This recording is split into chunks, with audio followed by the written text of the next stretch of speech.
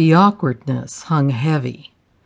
We had come together once again for a reunion, and there was family everywhere. I had discovered my stepbrother Logan's preferences a couple years ago. He had left some of his equipment out when I was staying at his apartment. It looked something like a medieval torture chamber, so of course I had to ask. He'd always been open with me. He had explained it all. The man was a dom, and boy did he fill the role. 6'2", broad shoulders, and the thick thighs of a collegiate wrestler. Closely cropped hair reminiscent of his stint in the military, and he exuded confidence and control from every pore of his body. Last night, I had caught him sneaking out when the family was supposed to be having a euchre tournament. So, of course, I followed him.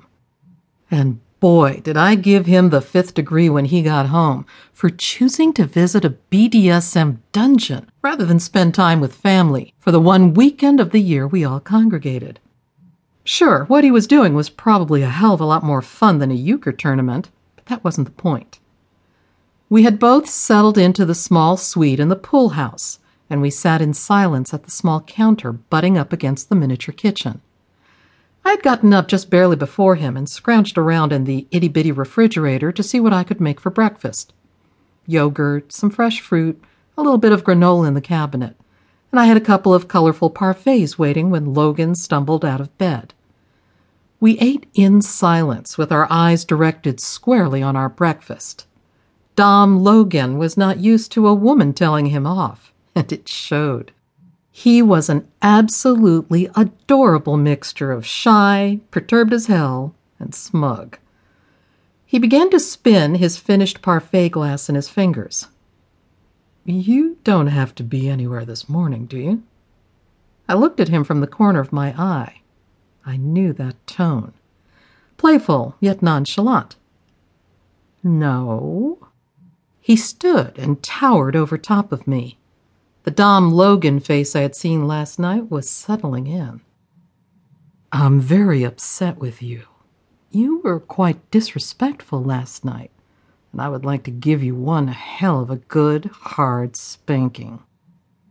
My spine tingled as the flat of his palm came into contact with the bare flesh at the nape of my neck.